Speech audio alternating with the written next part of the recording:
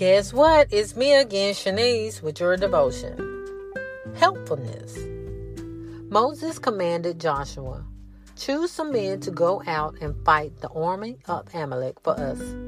Tomorrow I will stand at the top of the hill holding the staff of God in my hand." Exodus 17:9.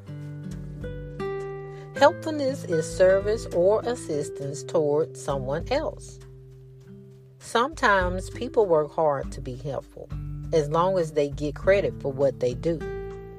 But the quality of helpfulness sets aside personal attention in order to aid someone else in succeeding.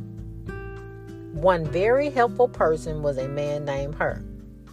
He's not one of the big names of the Bible, but his example of helpfulness is still a model we should imitate.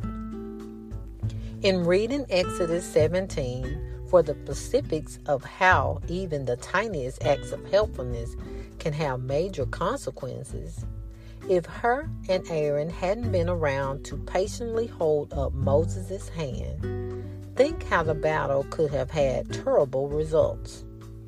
While God expects all Christians to be helpful, He gives some special ability to be helpful. This is called gifts of help. What are some of the little things you do to be helpful that just might be more important than you think? Can you think of any recent opportunities you've missed where you could have helped someone?